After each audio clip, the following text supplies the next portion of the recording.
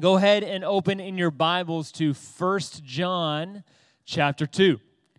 1 John chapter 2, we're going to be in verses 15 through 17. And so if you're unsure where that's at, just go to the table of contents at the beginning of your Bible, and it'll help you find your way to 1 John over there. And so I'm going to read it. I know you're still turning, many are still turning there, but I'm going to read it to you, I'm going to pray, and then we're going to get going. Do not love the world or the things in the world. If anyone loves the world, the love of the Father is not in him. For everything in the world, the lust of the flesh, the lust of the eyes, and the pride in one's possessions is not from the Father, but is from the world. And the world with its lust is passing away, but the one who does the will of God remains forever. And so, Father, we come before you and we pray that you would help us. You'd open up our hearts, open up our minds to hear what you want to say to us through your word this morning. Teach us what it means to not love the world, but instead to cast our affections, our love unto you instead. And it's in Jesus' name we pray. Amen. So we've been in a series in 1 John for the past, several weeks. I don't know how many weeks it's been. But we've been walking through this letter from the Apostle John, but we haven't been doing it verse by verse, which is our typical mode. We've been doing it thematically because John hits several of these themes in multiple places. And so we saw at the beginning what he was talking about. The whole point of the letter is John is writing this letter to people who existed in churches who had theological developments in their church that led some people to leave their church or leave the apostolic faith because they started to believe different things about who Jesus was. And so what his point was in this letter was to say, if you want the original faith, if you want the real thing, then you need to remain with us, to stay with us. And so then we've seen over the past several weeks different methods that John gives us for what remaining looks like. And so we've seen that remaining means to live by repentance. Remaining means to live by obedience to God, just like the Son has always lived in obedience to his Father. We've seen how remaining means to love one another. And so this week, remaining, one method that John gives us for remaining is to exchange or replace your affections. To exchange your affections. So check this out. This text actually breaks down in a really helpful way for us, in a really simple way, actually. So he gives us his command at the beginning. Verse 15, he says, do not love the world or the things in this world. Command, easy, don't love it. Okay, then it breaks down. He says, okay, well then what's that mean to love the world? Then why should we not love the world? And then how do we not love the world? It's pretty awesome how it breaks down in this manner. Super simple for us to be able to follow his argument here. So one, don't love the world. Then what's that mean? Why you shouldn't do it? And how do you not do it? And so look at the text with me here. Verse 15, do not love the world or the things in the world. That's the main commands. If you take anything from here today, that's what he says. Don't love the world. Okay, for us, why does he begin here? Why does he say don't love the world? Well, what does love have to do with anything? How you live your life, the actions you decide to take, what you decide to do with your hobbies or your free time, what you do at home are an extension of what you love in your heart. You see, your affections are what guide your behavior, what guide your belief, what guides your life. It's your affections deep in your heart. It's the thing that you want in your heart. That's what dictates what you do in your life. And so therefore, since that's the case about all of us, like for example, I accidentally said Don Pablo's last week, okay? You know how many people came up to me and started moaning about the fact that Don Pablo's isn't open anymore? A lot of people. Now, why did they do that? Because they had this affection in their heart for this Mexican food place that's no longer there anymore. And so when I brought it up, they were drawn in their heart to go to Don Pablo's, but they can't go there anymore. And so what happened? It led them to be sad, right? your affections will dictate or guide how you live your life, right? And John knows that. And so he's saying, you need to ensure that your affections are placed in the right place. And so he's saying the wrong place to place your affections are the world. Don't love the world or the things in the world. Now, when you first read this text, you're like, wait, doesn't John 3:16 say that God so loved the world that he sent his one son, his one and only son? Isn't this opposite of what he says in John? So, here's a little theology lesson or word lesson. I don't know. Syntax, I don't know. John, the Apostle John, when he uses the word world, he uses it in two different ways, right? So in one sense, when John is using the word world, he just means creation or people in general. And in that sense, that's what he's talking about in John 3:16. He says, God so loved his creation. He so loved people. He so loved you because you're a part of it. But there's a second sense in which John uses the word world that he means people that have corrupted his creation. He means his creation that's been corrupted, and now people are living separate from him. And they're apart from him or outside of his ways. And so that's another way that John uses the word world. And so John, actually, in chapter 1, verse 10, not the letter of John, but the Gospel of John, we actually see both of these uses in the same verse. Check this out. He was in the world, meaning Jesus, and the world was created through him. So he was in his creation, and the world, meaning creation, was created through him, but the world did not recognize him. You see the two different uses there? You have creation, and then you have the world as a personality who doesn't recognize him, right?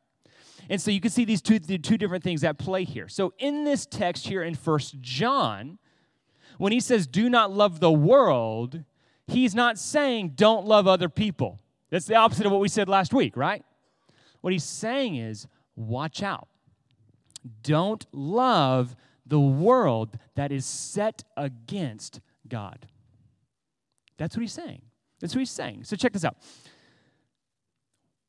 When I first got married to Dara, our first year of being married, we got a weenie dog, okay? So we were like, oh, man, this is going to be great. So Dara, some person brought this box of baby weenie dogs up to Dara's work.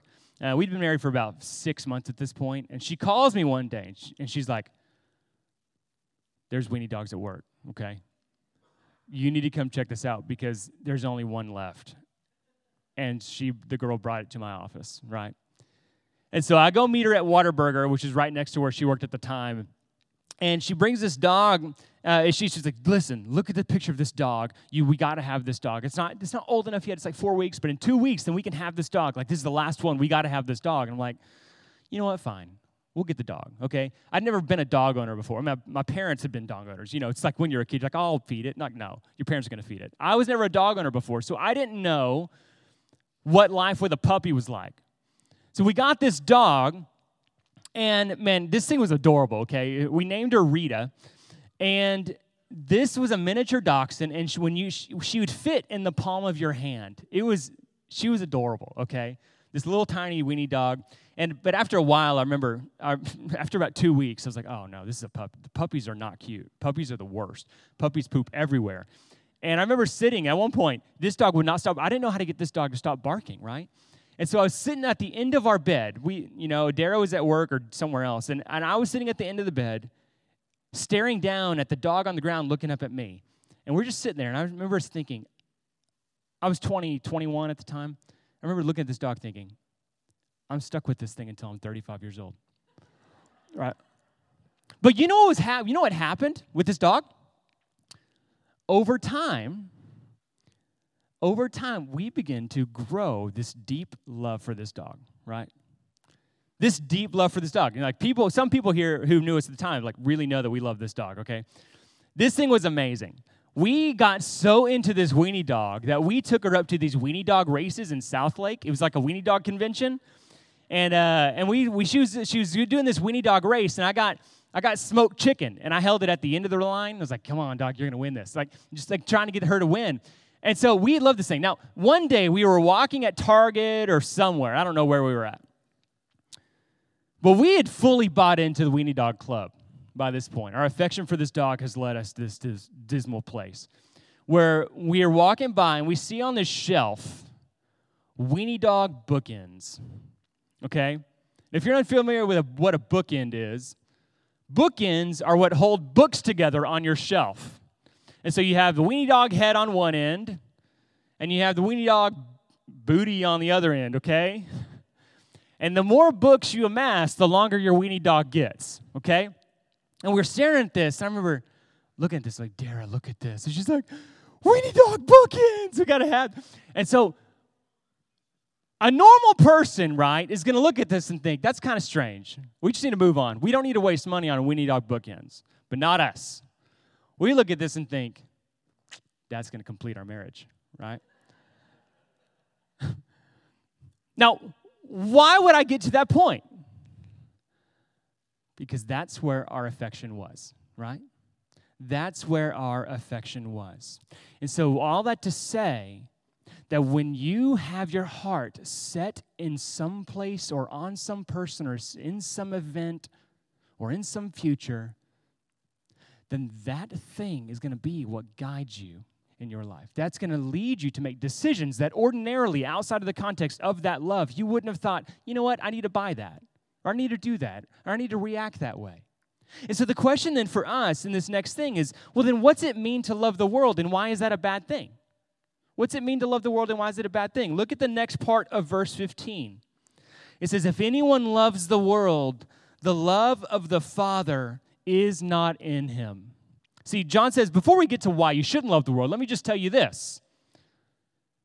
Love for the world and love for the Father do not coexist together.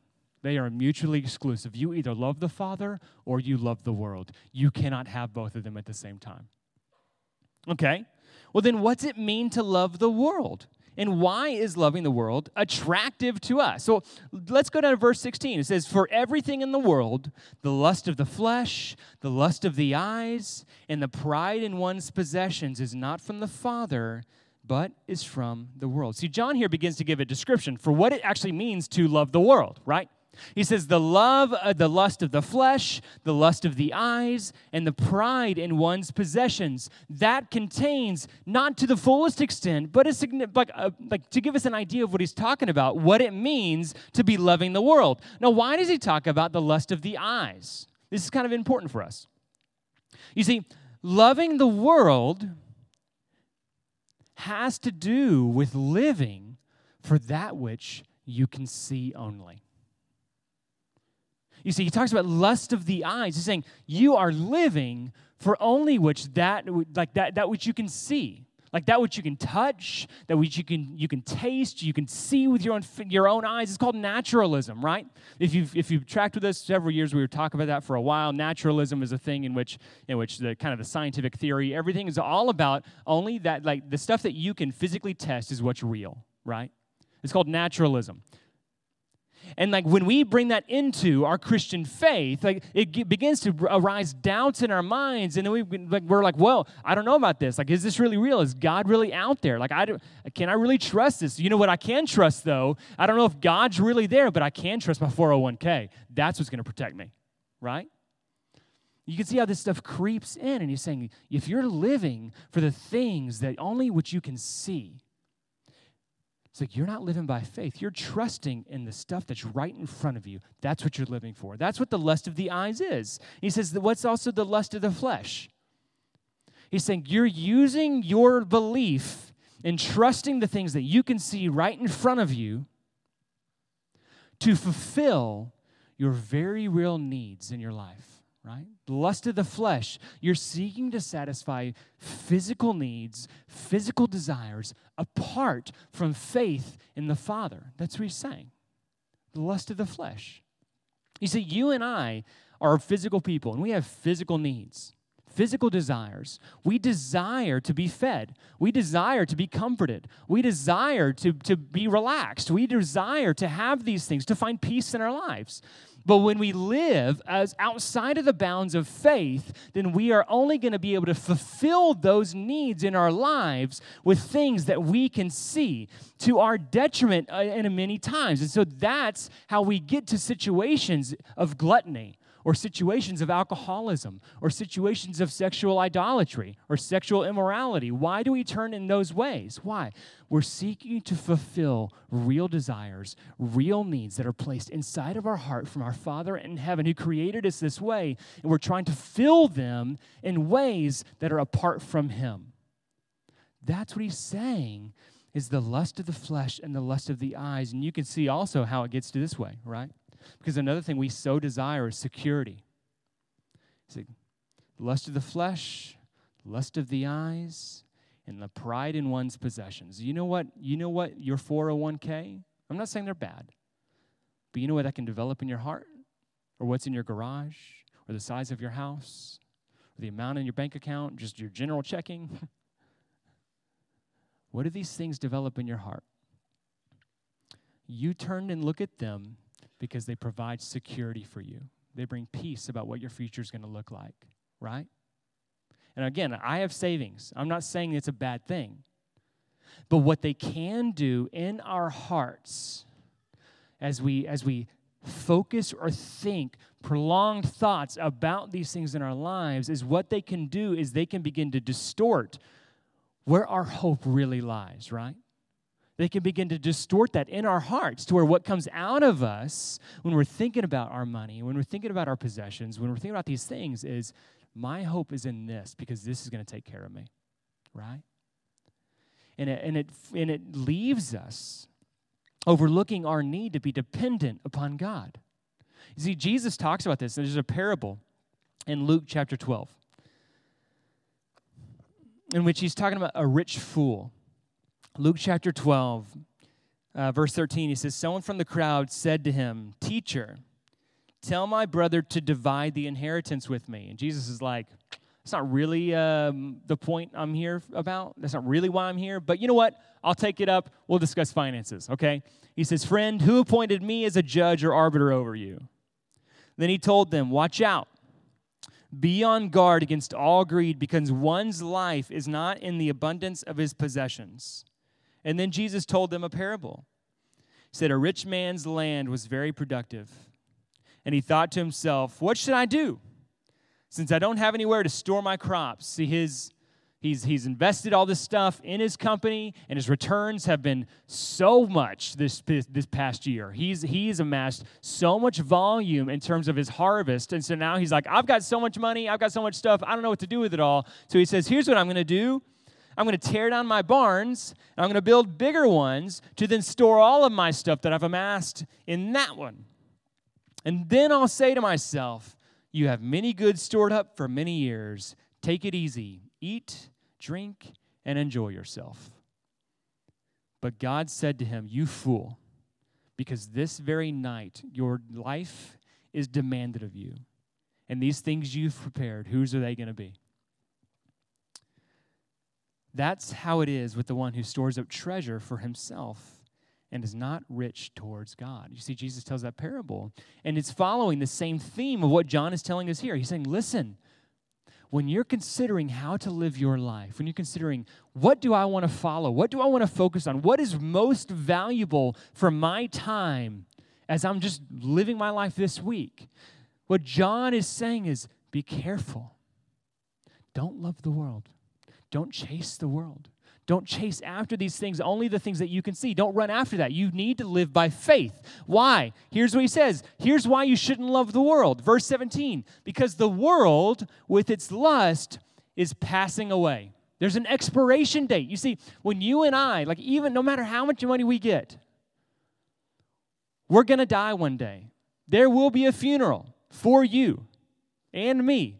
It's kind of a bummer to think about, honestly. I don't like to think about that. But the reality is there. One day, you and I will die. And regardless of what you've amassed in your life, it's over at that point. The world and its lust is passing away.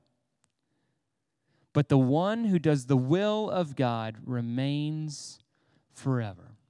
You see, you're exchanging something at this point, right? See, the one who does the will of God remains forever. You're exchanging something that is temporary that you can see for something that is unseen. It is lived by faith, but is eternal. That's what he's saying. Don't love the world. Why? It's passing away. You can get a lot of cool stuff here. You can have all the cool ATVs in the world, have a great time with your family, but one day it's going to pass away. And if all of your eggs are in that basket, then when it's ripped out from under you, it's gone. So I was listening to a YouTube video. Mark Cuban was talking about how he spent his first $1 billion, okay? He's a very rich man, by the way. If you didn't know that, he's a super rich dude. But he was talking about how he spent his money. And he said he got to his house, and he bought a $12.5 million house after he bought the Mavs. And it came open on the market, and his friend sent it to him. He's like, dude, you got to get this house. And he's like, whatever, I'm a billionaire, I'll get it. And he's like, that was the first just like, I'm a billionaire, I'm just going to do it, sight unseen. It's crazy life, someone could do that. But he did, $12.5 million house. We said, but here's a lesson for you. You know why that house was available on the market?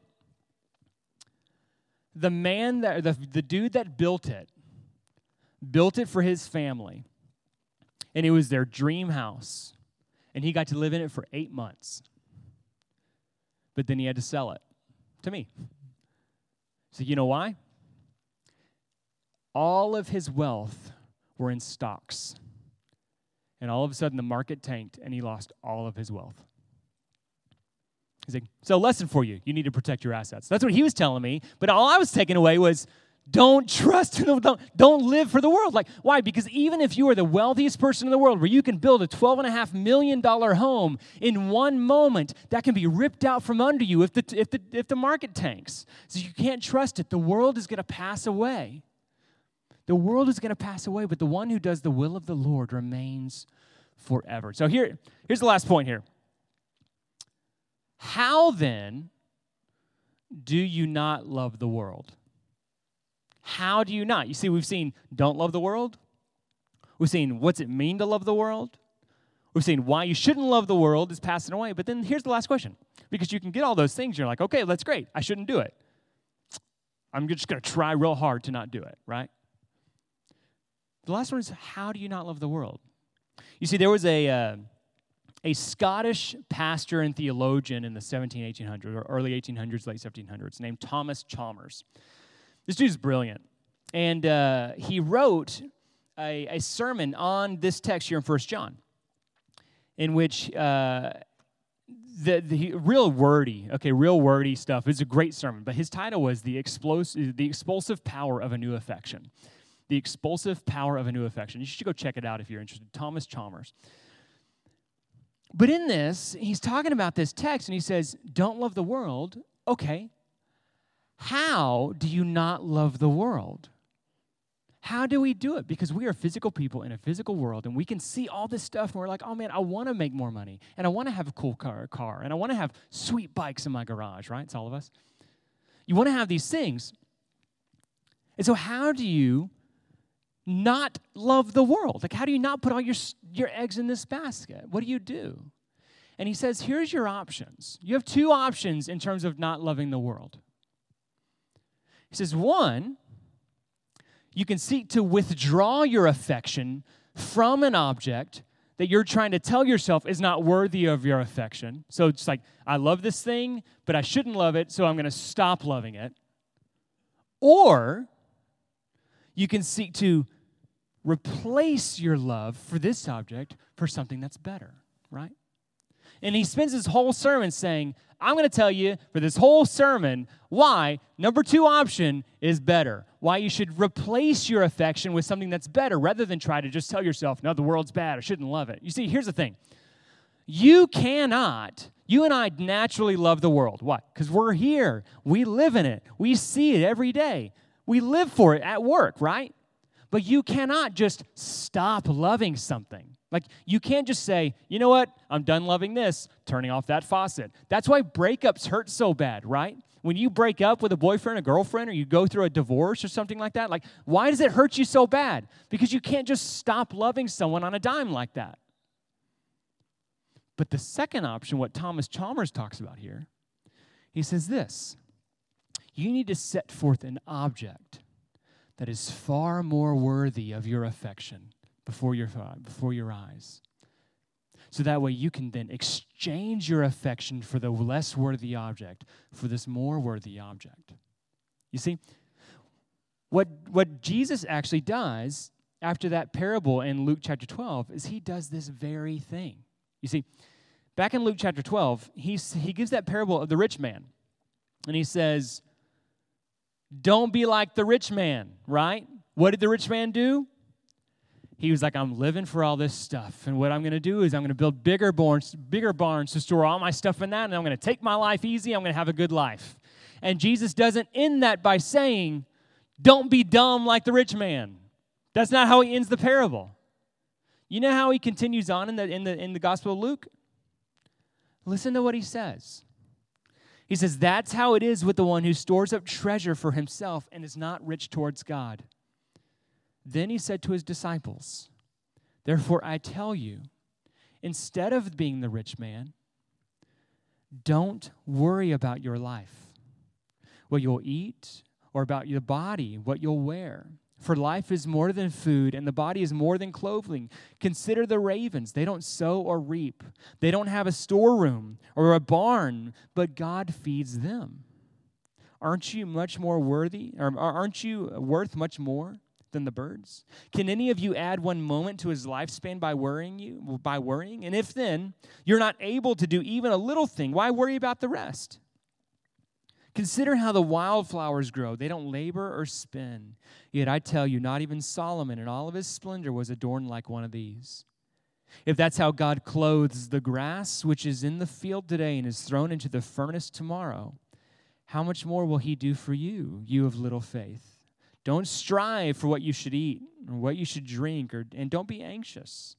For the Gentile world eagerly seeks all these things, and your Father knows that you need them. But seek his kingdom, and these things will be provided for you. Don't be afraid, little flock, because your Father delights to give you the kingdom. Sell your possessions and give to the poor. Make money bags for yourselves that won't grow old, and inexhaustible treasure in heaven, where no thief comes near and no moth destroys. For where your treasure is, there your heart will be also. You see what he just said there? Is he says, the typical mode for most people is to live to build up our assets, to live to build up our lives, to live for what I've got right in front of me today, to love the world. But he says, I want you to exchange that. I want you to think radically about this new kingdom, this new thing that I've got going on, this new relationship with God that I'm trying to teach you about. He says, instead of living in that manner, I want you to live in true freedom. He says, I want you instead to trust your heavenly Father, to live by faith in the things that you can't see. And the Father out there who cares so deeply about you, he says, you care about these things. He's like, but look at the flowers of the field. Like, you care about what you wear. You care about what you do. You care about all these things. You care about what's going to be for lunch today. It's not going to be Don Pablo's. But your Father in heaven knows that you need these things. Your Father in heaven knows these things, and he delights to give these things to you. That's what it says. And so it says, seek first his kingdom, the one unseen, the one you have to watch and live for by faith. Seek that, and all the rest of these things will be added to you. Live by faith. Trust your Father in heaven. You see what's happening here, right? It's an exchange. It's an exchange. He's saying, replace your love for our world for a Father in heaven who cares so deeply about you that he observes your life and wants to provide what you need. He wants to provide for you. Ultimately, what you and I see is this displayed on the cross of Christ, right? This is where we see this in its fullest extent, right? Your Father in heaven sees what we need. One, so we desperately need new hearts to be able to have a love for him in the first place, right? And so what happens? He sent his Son to come and live the perfect life we couldn't live. and die the death that we deserve on the cross and resurrect from the dead. So that way, upon our belief in him, what does Jesus say? I'm going to exchange your hearts of stone for hearts of flesh. I'm going to give you new hearts, which give you new desires, which lead you then to love your Father in heaven, which would lead to peace in your life and faith building up in your life. That's what happens. That's how he's displayed it on the cross. So check this out. There's one more parable that Jesus tells. It's along the same lines. There's one verse, actually, in Matthew chapter 12, verse 44. He says, the kingdom of heaven is like a treasure buried in a field that a man found and reburied. So this dude's walking along, and he just finds this treasure in a field. And so what does he do? He hides it.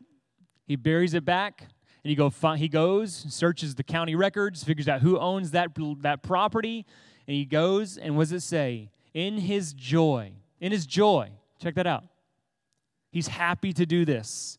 He goes, and he sells every asset he has to go and buy that field. He's like, the kingdom of heaven is like that. He's like, it's an exchange. And check this out. This dude traded everything in his life in order to gain the kingdom of heaven, in order to gain something that you couldn't see. But he does it, and he's happy to do it. And so in the end, since the world's passing away anyway, what this dude finds out is that when he traded everything in his life in order to gain this kingdom of heaven that Christ brings, it actually didn't cost him anything, really. Because it was his joy to get rid of everything else in order to gain this, right? And so here's the call from John here in 1 John this morning. He says, don't love the world, but instead exchange your affections. Exchange your affections. Build your life upon faith in Jesus Christ. Let's pray.